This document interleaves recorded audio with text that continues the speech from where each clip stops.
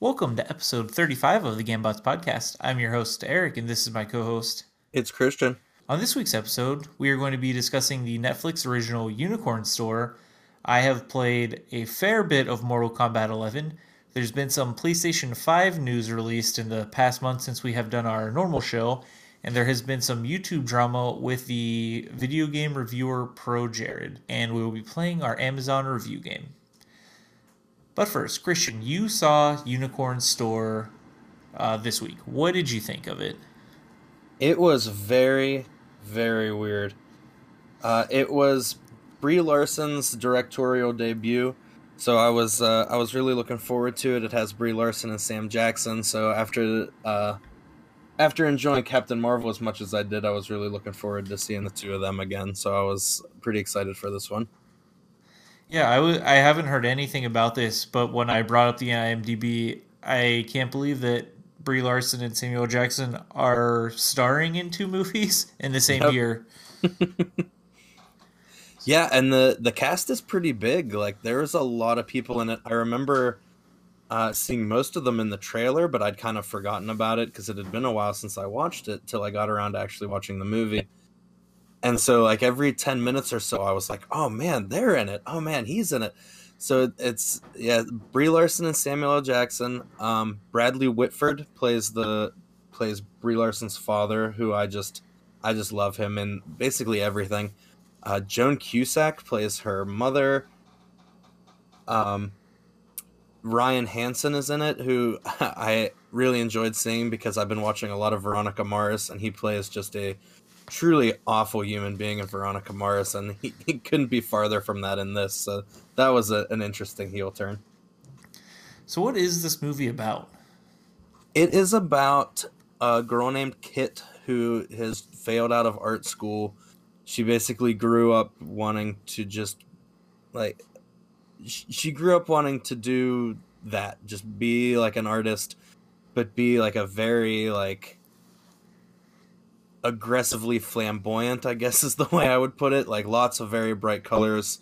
Um, Nothing's really structured in any way. Like it shows her at the beginning just kind of splashing colors on the canvas and not even hitting the canvas most of the time.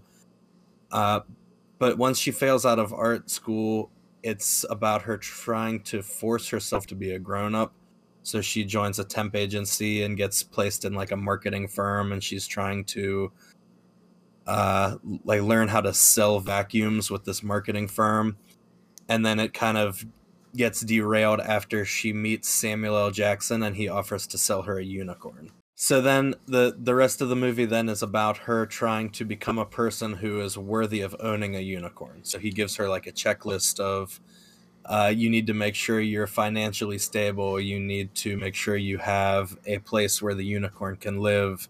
You need to make sure you have hay that the unicorn can eat. And I guess it has to be multicolored hay because she dyes it with Easter egg dye. And it's very, very strange. It sounds like a checklist you would need for either like a pet or a child, minus the hay. Yeah, so I'm not really sure what the lesson is in this because it's almost exactly like you said. Like it seems to me like in their original writing of this, the plan was for the lesson to be it's okay to be yourself.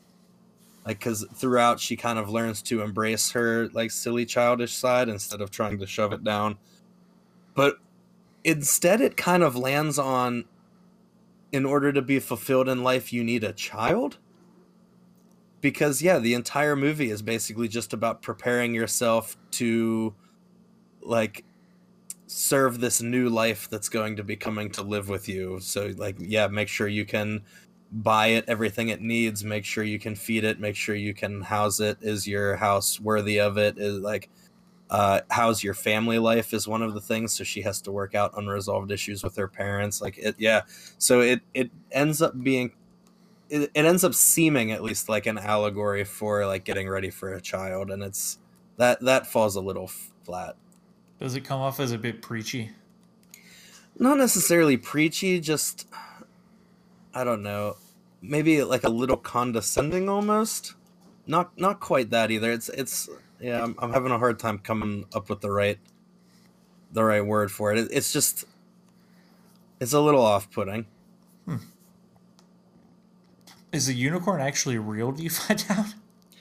Yeah, so that's like a key thing. So I guess spoilers for this if you don't want to know, skip ahead a little bit. But yeah, so she goes through all this and then she brings her friend to the store and the unicorn store is gone. It's all packed up. It's just an empty building. And they're freaking out because she gave Sam Jackson like her financial information because that was one of the checklist things. So now maybe he's an identity thief. But then at the end, yes, the unicorn is real. She goes to pick it up and it's there. And she decides she's grown enough that she doesn't need it anymore. And so she lets the other woman who's been working towards getting it have the unicorn instead. Interesting plot points there. So how was there anyone in this that you were really excited about, or who performed really well? Yeah, so Bradley Whitford is amazing. Like I love him in almost everything. The first thing and really the only thing I'd seen him in for a very long time was he played Josh in West Wing, which was on I think it started in 1998, 1999, and he was one of my favorite characters in that. I loved him. He was in Cabin in the Woods. He was one of the control room operators, and that was really the only thing I'd ever seen him in. But after last year, he played like the evil father in Get Out, and after that, he's had like a bit of a resurgence. He's been in a number of things. He's got another show coming out this fall, I think, on HBO, where he's in charge of like a church choir, maybe. Which I don't know. It looks good, but I'm happy he's getting a bunch of work again because I'd like seeing him and stuff. How was Joan Cusack in it? She was good. There were some legitimately touching moments in this, and I would say all of the cast did a really good job. It was just a little strange movie, but like the Brad Whitford and Joan Cusack run it's like an outdoor odyssey like camp for like troubled teens, I think. And there's a couple scenes there and like the teens come up to Brie Larson and tell her like we just lie when they ask us to like share our feelings because then we can move on. And like Bradley Whitford then has a scene where he's like, we know they're lying, like their lives are terrible, we have to let them ease into this. Like of course they're gonna lie the first couple times, but eventually they stop and then they can start to grow. And so like there were some legitimately very well written, very nice moments in this, but they're overshadowed by a lot of just the very bizarre. Is there any bizarre scenes where you're like, well, that was ridiculous? Yeah, there's one in particular. Like she's trying to win over her boss and like learn to sell vacuum cleaners, and she gives a presentation that she's not really invited to do. She just kind of hijacks this meeting, and she comes in covered head to toe in like glittery tassels, and she's throwing glitter and confetti all over everybody. And it was just stressful to watch because I'm thinking about if I was in this meeting and this woman threw glitter in my chicken, I would lose my mind. And so yeah, like she comes in like full crazy mode, and she's talking about believing in your dreams and embracing the power of like colors and things. And I was just like, no, The I'm not on board for this. the one guaranteed way to get fired at work is to throw glitter everywhere because you cannot get that out of anything and no one likes it. Nope, it was stressful. Did she lose her job? Because I mean, uh yes. good. Went for realism there. Yeah, I can't remember if she gets fired or if she just quits out of disappointment that nobody reacted to the confetti the way she wanted them to, but yeah, she is definitely unemployed after that scene one way or another. So looking on Rotten Tomatoes, it looks like the critics gave this a 64% and the audience a 43%. Where do you fall on this one? I'm probably closer to 60 just for the actor performances. Like I said, everyone in this was great. I don't think it deserves a 40. Maybe the writing alone deserved a 40. But the performances really elevate this in a way that wouldn't have been otherwise. So would you recommend our viewers check this one out? Honestly, probably not. Like it was, yeah, it was good, and everyone in it was good, but it was longer than I would have wanted to dedicate to this particular story.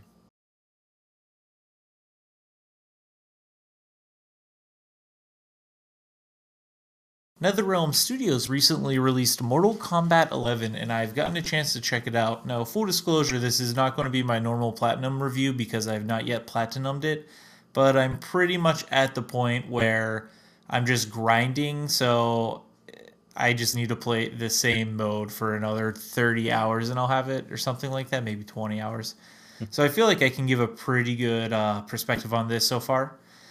So, Mortal Kombat was released by NetherRealm Studios. If everyone really knows Mortal Kombat back from the 90s when it was owned by Midway, and they made, I believe, 8 games under Midway, and then Midway collapsed, and NetherRealm Studios got the rights, and they started their own thing, and Mortal Kombat really got rebooted with Mortal Kombat 9. And so, Mortal Kombat 9, 10, and 11 are basically a trilogy where you follow the story of Raiden trying to undo all the events that led through the storylines of Mortal Kombat's 1 through 8, which ultimately resulted in the destruction of all life and Shao Kahn ruling the world. And so this one ties up this trilogy. So I really like the Mortal Kombat stories, especially 9, 10, and 11. I haven't actually played 9 and 10, but I've watched almost all the story playthroughs on YouTube just because I really like the characters in these games, which is surprising for a fighting game. They do story mode right. It is essentially a 5-hour movie punctuated by you doing fights. And there's, I think, 12 chapters in this one, and you do about 4 or 5 fights per chapter. And it's just an excuse to have you check out all the different stages. But I do like the backdrop that they have and everything. So this one primarily follows the idea that a god, it was mad at Raiden, who is one of the main characters, the original one, the lightning god, for disturbing the balance she had made of good and evil, and he had tipped it too far on the side of good. So she starts rewinding time, and you get a whole time travel dynamic where old characters come into the current timeline and they meet their counterparts, and some of them disappear. And it basically retcons a lot of stuff that happened in Mortal Kombat 9 and 10. So it looks like going from 12 on, everything will be wiped and they will choose what they thought worked, and it'll be its whole new timeline. But overall, I really did enjoy this story. I primarily bought this game to play the story mode, and I'm happy I did. It was awesome. Man, I can't believe there have been 11 Mortal Kombats. Yeah, so the first 3 are 2D fighters, and then 4 through Armageddon, but really 8 are 3D fighters like Tekken or Soul Calibur, and I did not like those ones too much. And then starting with 9, 10, and 11, they went back to 2D fighters, similar to the Injustice series, because NetherRealm also does that. They also did Mortal Kombat vs. DC, which was a 2D fighter as well. Yeah, that's wild.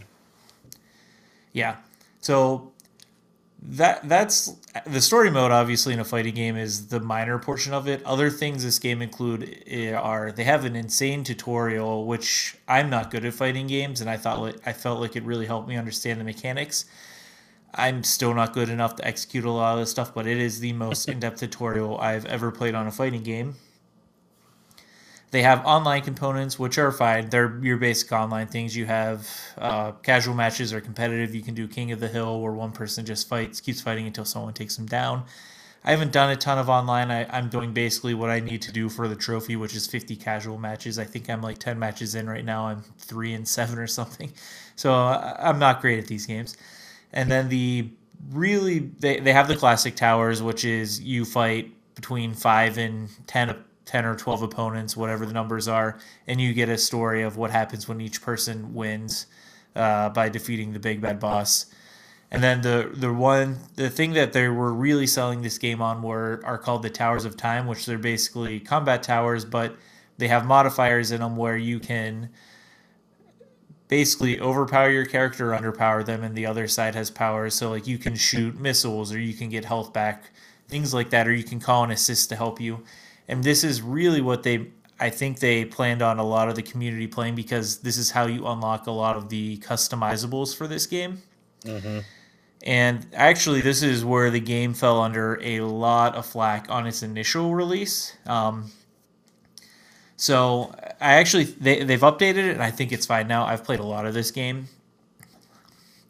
So on its initial release, they so how you unlock things in Mortal Kombat are either you complete these towers or you get gold coins, souls, or hearts from performing fatalities, and you go into what's called the crypt, and you run around the crypt and you find chests and you open them. They're randomized, and so people started claiming like this is like loot boxes because you don't really know what you're getting and things like that. And I will agree it's kind of annoying not knowing what you're getting, but after playing this game for I think like 25 to 30 hours, I've unlocked a fair bit of stuff, so I don't care that much. But I understand if you're playing one character, if you're not getting the unlocks you want, it can be pretty frustrating. But when the game first came out, the rewards for winning were really, really low in comparison to what they updated them to. Like, if you won a match before, I want to say you got like 300 coins, and now if you won a match, you get like 1,000. So they tripled them in some instances. Oh, wow. Yeah, it was pretty rough. I mean, I played a fair bit and I unlocked stuff, but it's definitely nicer. I like the new unlock rate they have. And the other thing was the Towers of Time, when they first released, were really hard. Like, they were near impossible if you weren't using your own modifiers or upgraded your gear in some way. Like, the enemy projectiles coming in, you can block now, but originally you couldn't. So you would just get locked in loops where you couldn't dodge or block this thing. It would knock you over. They would hit you. You get back up, it would hit you again. So it was just like very frustrating loops that were not fun. So I think those complaints were really legitimate, but since they patched it out, I think within the first week that the game was released and they gave you extra hearts, coins, and stuff, I don't think the drop rates are that bad anymore. A lot of people, and this game got a lot of bad press for it, were claiming that Mortal Kombat was encouraging microtransactions, which I think is misleading. You can buy premium currency in Mortal Kombat. They're called crystals. But there is not like a store that you can just buy whatever it is with crystals. They have a rotating list of, I think, 5 things every 12 hours. And it's skins or intros that you can buy with crystals. So there is articles out there that's like, to unlock everything in Mortal Kombat, you need to spend $6,000, which I guess is technically the truth. But that's assuming you just spend that and you don't play the game at all, and you also have to wait for everything to slide around, which would take, I don't know, close to a year, something like that. So, oh my god, yeah, like I don't think it's a traditional thing like that. It's more people were frustrated because they weren't having enough currency to open stuff, or the things they wanted were locked behind really hard Towers of Time. Now that I think the Towers of Time are manageable, I think the unlock rate in the crypt is completely fine. I mean, I've opened over probably 300 chests at this point. I have a couple costumes for each character. I have, different items for them. I don't think it's too bad. One interesting thing about this game, though, is you can choose to have the AI play for you. So on some of like the harder Towers of Time, you can just have the computer beat them for you. So that's like another nice way around it. Like one of the trophies is you have to beat 250 towers, and I probably beat like 60 right now. Oh, wow. So I will just put the computer on and read a book while it beats stuff for me, and I'm just grinding money for it. So I mean that's kind of cheating, but also 250 towers is a lot to play through in the game. Yeah, that's asking a bit. I gotta say, the fatalities in this game, very gruesome, very cool. They're easier to pull off than I remember from the last Mortal Kombat game I really played hard was Mortal Kombat 3, and I always had a hard time pulling them off. I can do them pretty well in this one, but I wish they had a skip button, because I've seen the same. Each character only has 2 fatalities, so I've seen the same one like 30 or 40 times now. Like, I just want to keep it moving at this point. Overall, I think this game is solid. It dropped down to $50 within its first week of release, I think because of a lot of the negativity. Right now, its user score on Metacritic sitting at 2.9, and it has a lot of zeros, which even if you're mad at the game, I don't think it's a zero game. Like the actual technical fighting aspects of this game are solid. Like it's so much fun to pull off special moves and everything. So I just think that's wrong to pan a game entirely because you didn't like some of its initial practices. Critic score has it at an 83, and I tend to agree with that one more. If I had to put it on a tier, I'd say like this is a B tier game. You know, it's a really good fighting game. If you're into fighting games, you'll like it. Even if you're not that good, you can put it on lower difficulties, which I appreciate because I'm horrible at these games. But like I said, I love the story mode. So I think it's a good game.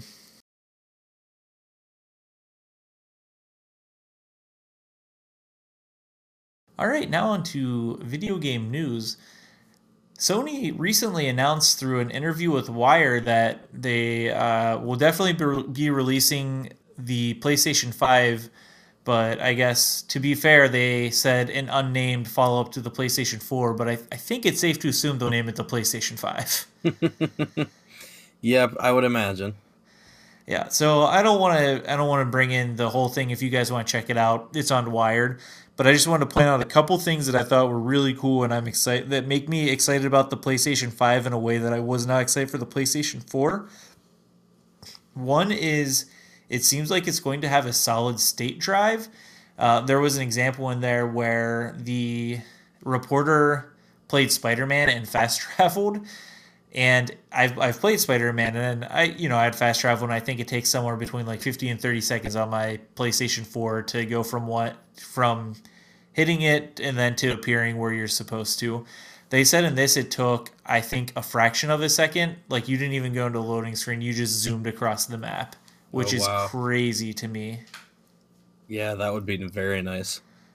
Yeah, I am excited about that one because my biggest annoyance with a lot of games lately has been loading screens. Why I really do not like playing Battlefront 2 is it takes me like a minute and a half to 2 minutes to go from like starting it on my PlayStation to actually being able to choose a match and then waiting again to choose a match. It takes that long just to load up its main menu, which I think's ridiculous.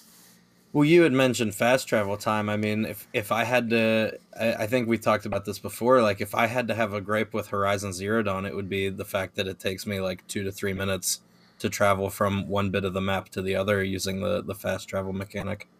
Yeah, so I am really excited about this.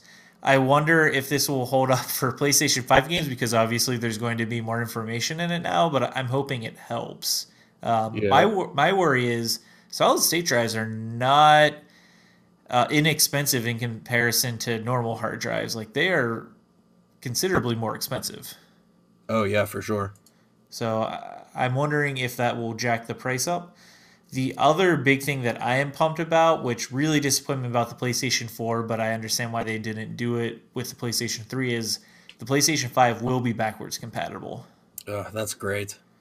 Yeah, that I am because I have such a big like PlayStation 4 library building up. Like I'm going to be very excited to play those games on the 5 while I'm waiting for the to get some new games for the 5. That's part of the reason why I love my PlayStation 2 is I think I played Final Fantasy 7 the first time on it, like Hmm. 2000 or whatever, and if that didn't have that feature, I probably would have never played that game, or at least I wouldn't have it that early. Oh yeah. Like I have an original PlayStation, but I can't tell you the last time I turned it on because I mean, obviously it was a long time ago. But like I would just play all my PS1 games on my PS2. Like it was great. The article did not give a price point, which, I'm not surprised about. They claim that it's going to be cheap compared to other computers of its specs, which I think is kind of just them trying to brace the consumer that it's going to be more than the $400 price point that the PlayStation 4 was released at. But they released the PlayStation 3 back in I think 2006 at $600, and it was disastrous for Yep. them. I cannot imagine they put this up to 600. My guess is 499. I remember that because the that one was like 650. I remember the Xbox that came out alongside it was like five or six too, and then the Wii came out and it was 250, and it sold and sold and sold. And it was like 3 or 4 years later, and the price of the Wii had not dropped at all. It was still holding steady at 250. Yeah, I mean that's an underrated thing on why I think PlayStation is, well, maybe not underrated, but I mean this has to be a contributing factor as to why PlayStation's winning this generation so hard.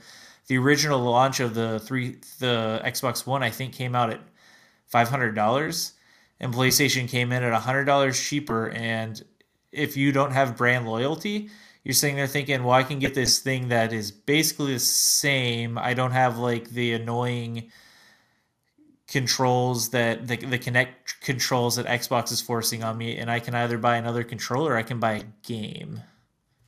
Yeah.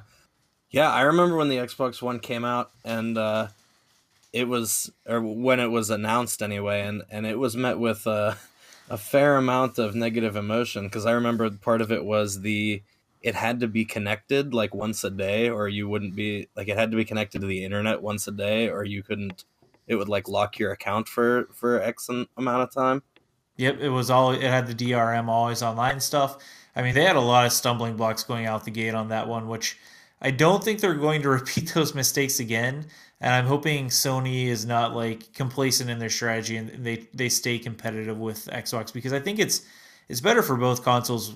I think the industry in general, when they are both actually being innovative. Like Xbox Game Pass is awesome, and I kind of hope PlayStation takes that idea from them, but that's like one thing that could help them in the next generation is if they really push that.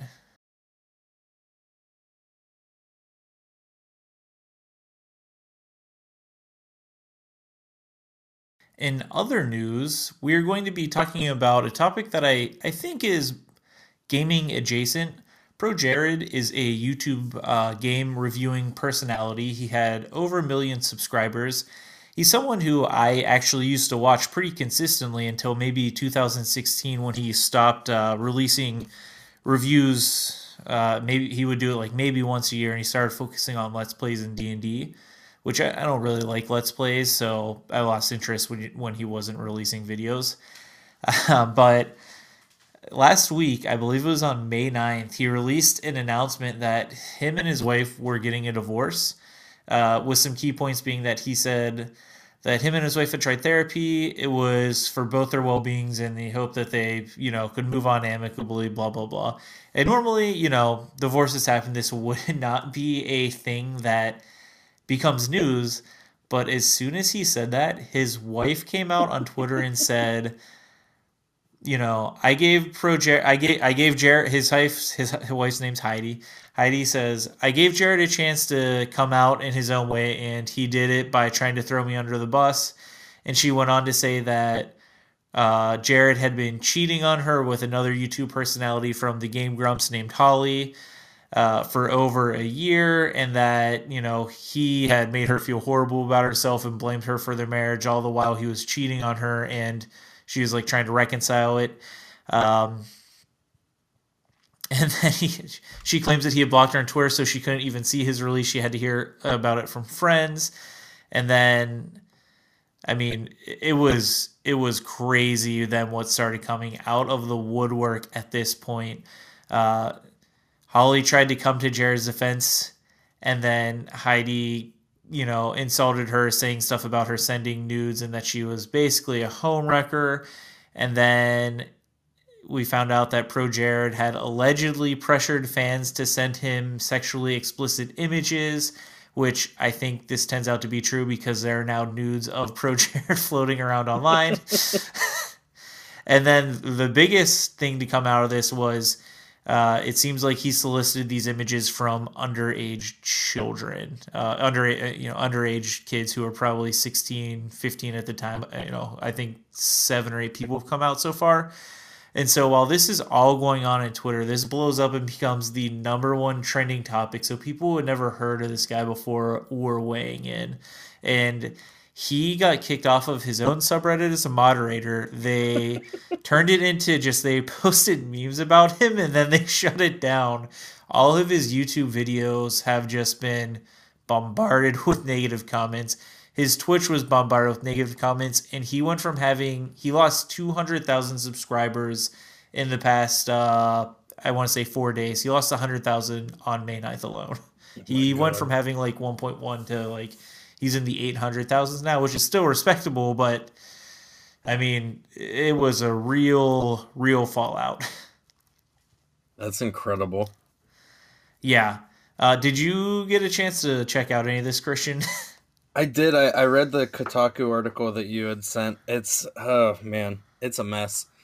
So, like, first of all, why? I mean, I understand that he blocked her, right? But, like, she's a fairly, like, she's a, she's a fairly prolific, like, online presence herself, right?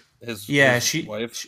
she's a cosplayer. I mean, I knew who she was because I watched his videos and had seen his Twitter before, and he's like, I'm going with my wife, and I checked her out. I think he was definitely much more of a public figure, but I think in her own sphere of cosplay, she was probably pretty well known.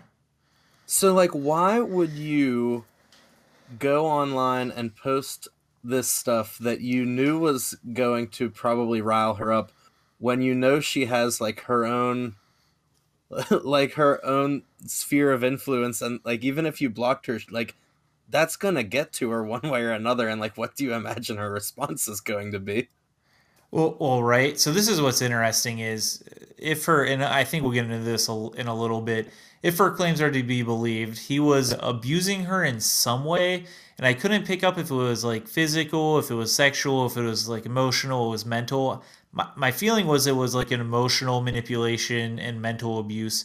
I think his thinking, if this is true, that she would just sit there and take it, and then he could direct the narrative.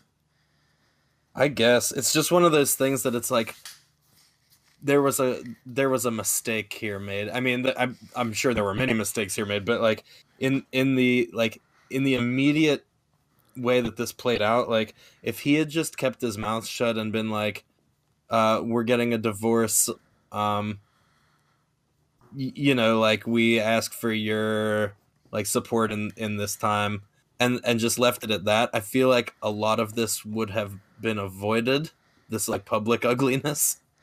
But Well, yeah. he had to run his mouth a little bit and provoke her, I guess. Yeah, and so also I don't think anyone could have imagined this blow up the way it did because I mean like while he has a million subscribers, like he's pretty much a what like a C-list celebrity. Like I don't even know what you would call him. Like how many people in your life know who he was? I'm the only person I've ever known who's like, oh yeah, I watch proJared Hmm. in real life. So I don't know if he's expecting that. Um, But yeah, like even if he had just come clean and said, like me and my wife are having troubles, I don't know, just don't make a statement at that point, like all Yeah. right, we're trying if you're trying to try and work it out privately, but again, I think he was like trying to control the narrative so that he wouldn't hurt his career, and she burned it down. Yeah, I listen to a pop culture podcast, and I know that one of the points they make regularly is you don't always have to say something. It's okay to just say nothing about these things sometimes. I mean, that's what he's doing now. He has not made a statement since she released that. Like, I don't think there's any. Oh, yeah.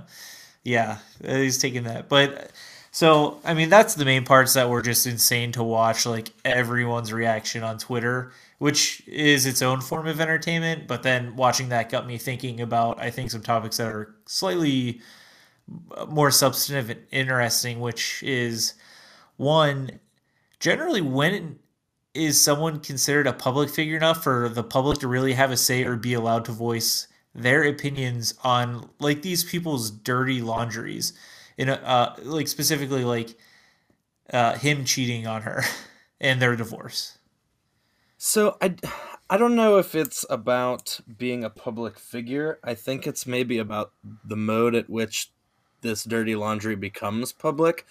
Like if this was like these two were having problems and like somebody found out about it and like made a big thing about it, I think like that's crappy to like jump all over it then. But I think since they're going to like have their argument in public, I like that's like they're the players and they're the ones who chose like the arena in which this is going to be decided, and so I think it's pretty much fair game for people to have opinions now, if like since they're the ones who brought it out into the public to begin with. Like you get what you like. It is what you make of it. You reap what you sow. You know what I mean? Yeah, I can see your point on that, especially because he is the one who released like the public statement first, trying to form the narrative, and then you get a fire back. It's so much, and I think this one maybe is a little bit of a special case because everyone is very fired up about spousal infidelity. I think you don't see many people being like, yeah, you should be able to cheat on your spouse. Uh, but like, had this just been a normal divorce, I don't think it blows up the way it did. And I think if people started commenting it as much, had this just been like an amicable one, I think that would have been less fair to talk about. But I think you add like these incendiary elements, especially because, like you said, they are fighting in a very public space. Like Heidi released a lot of tweets about this. So like I think people in general should maybe refrain from this in some instances, but maybe not necessarily in this one. Yeah. Like, I mean, first, like, don't don't cheat on your spouse. Like, and problem solved. Don't solicit like nude pictures from strangers. Thing like Yeah. if there is some form of sexual predation involved, I think it's always fair to call that out. Oh yeah, But 100%. I mean, I'm speaking more in the abstract of like trying to disassociate this idea from proJared right now because that, like, now that that's come out, that's like a whole nother level where it's like, whoa, like someone needs to look into this. Yeah. The other one that I want to follow up on that is uh, Holly had come to support Jared in some way and sort of implied that Heidi was lying, but didn't come out and deny these allegations. So Heidi sent a tweet back at her that basically said, "You looked very insecure in the nudes you sent my husband. Maybe you would help your self confidence if you didn't bang other women's husbands, or bang married men." And then people, like, not a ton, but some people got on Heidi being like, "That's a low blow. Like, you can't call her out. This isn't her fault. Like, you can't call it mistresses." And I'm sitting there thinking, like, I guess maybe you have a point if, like, this is an innocent player and she had no idea that this guy was married, but, like, this was, like, a family friend. Like, this was clearly premeditated. I think it's totally fair to call her out when she tries to insinuate that you are lying. First of all, that's an amazing tweet.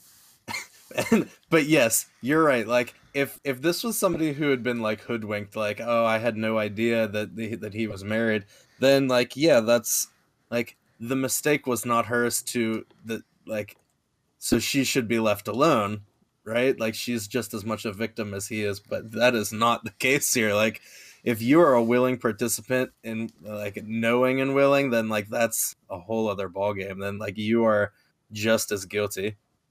Yeah, and here's the thing: like, apparently Holly and Jared do live D&D campaigns.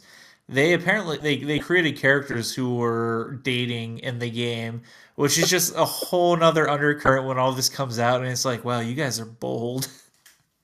Yeah, that's that's on another level.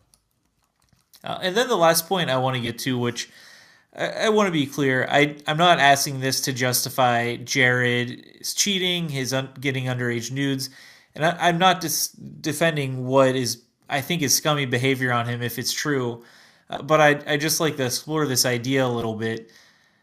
Can you just take a Twitter user's word about a fact? Like, had no other information come out about the underage nudes and stuff, Jared releases a statement and his wife immediately says Jared cheated on me, and then everyone piles on.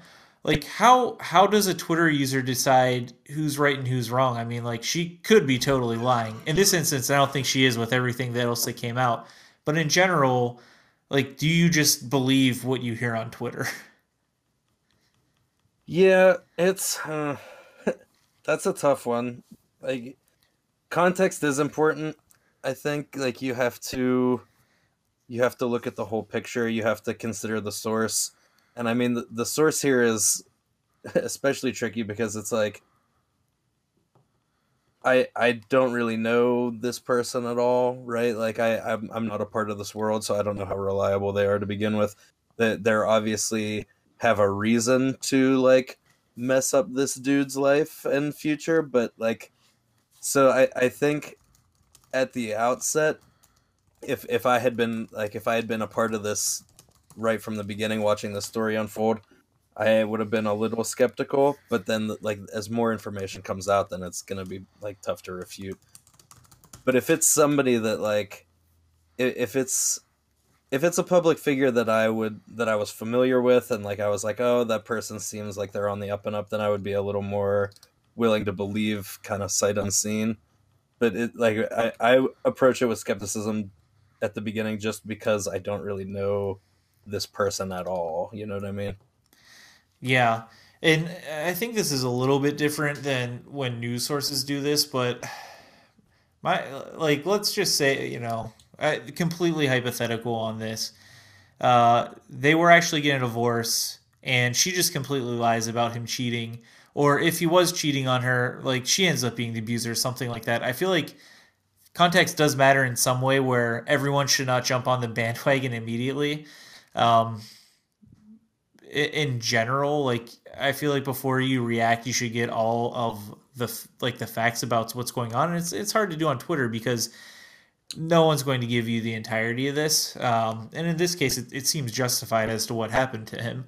But like when this was happening, I had actually just listened to a podcast about an author who wrote a book about the Oculus Rift and who did interviews with Palmer Luckey and stuff. And do you know who that is? I do not know. So Palmer Luckey, he owns Oculus Rift. Facebook bought it for I think like $4 billion or something like that. And then he was an open Trump supporter, which was rare for Silicon Valley. And in 2016, the Daily Beast released an article that said Palmer Luckey had been, tech billionaire, had been funding troll farms for Donald Trump.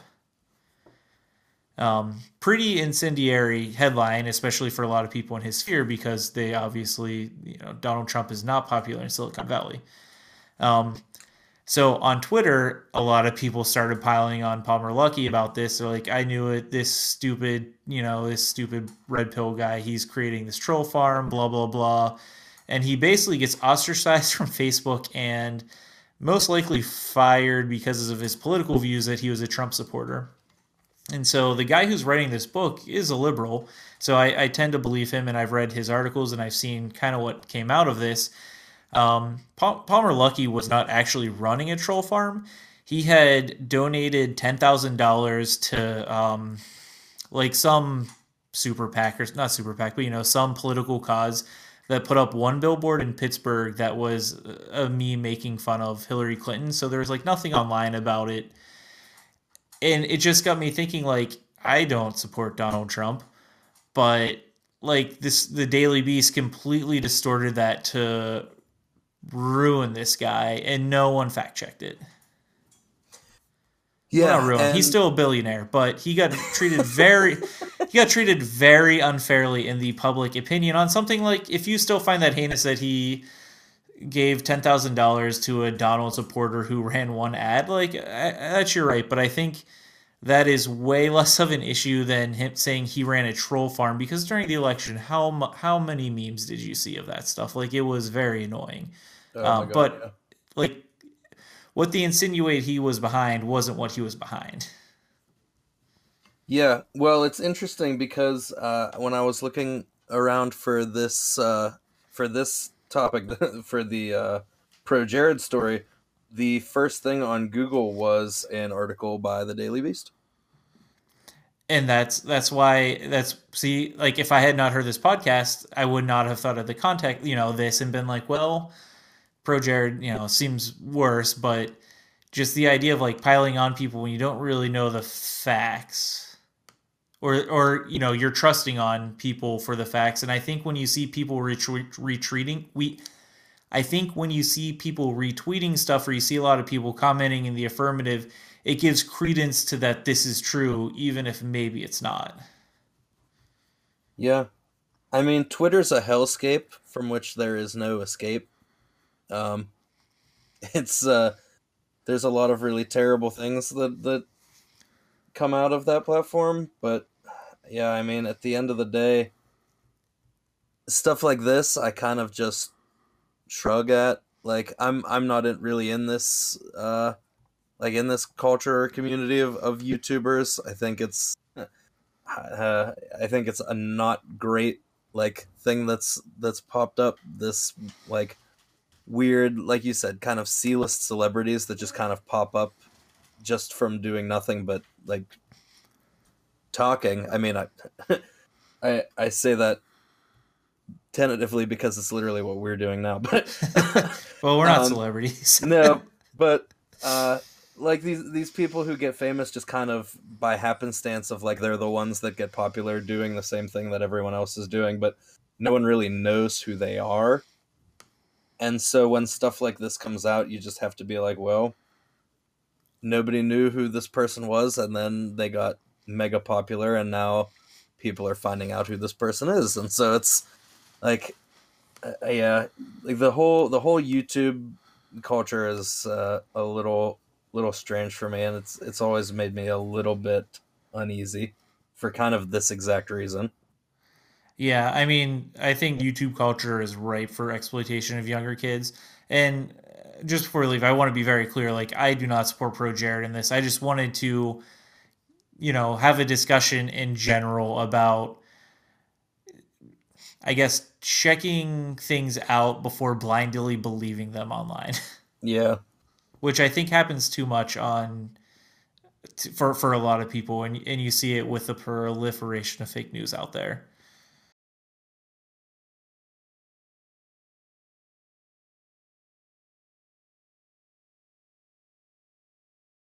All right, now it's time for the Amazon review game. Just a quick recap. I have three Amazon 5-star Amazon reviews for a movie. I will read them to Christian. Christian will get two yes or no questions to help him narrow them down for each review, and then he will have to take a final guess. We're keeping score, so if he gets it on the first review, he gets 3 points, 2 points for the second review, and 1 point for the third review. And then at the end of the year, we'll tally them all up. Are you ready, Christian? I am. An amazing classic Will Ferrell performance as always. If you're a fan of his work, you surely won't be disappointed. Not a film for the kiddos, but a great, easygoing, lighthearted adult comedy. Good one to watch when your brain needs to not work too hard. Does this movie involve sports? Not as a primary focus. Does this movie have John C. Riley? Uh, no. Okay, that narrows it down.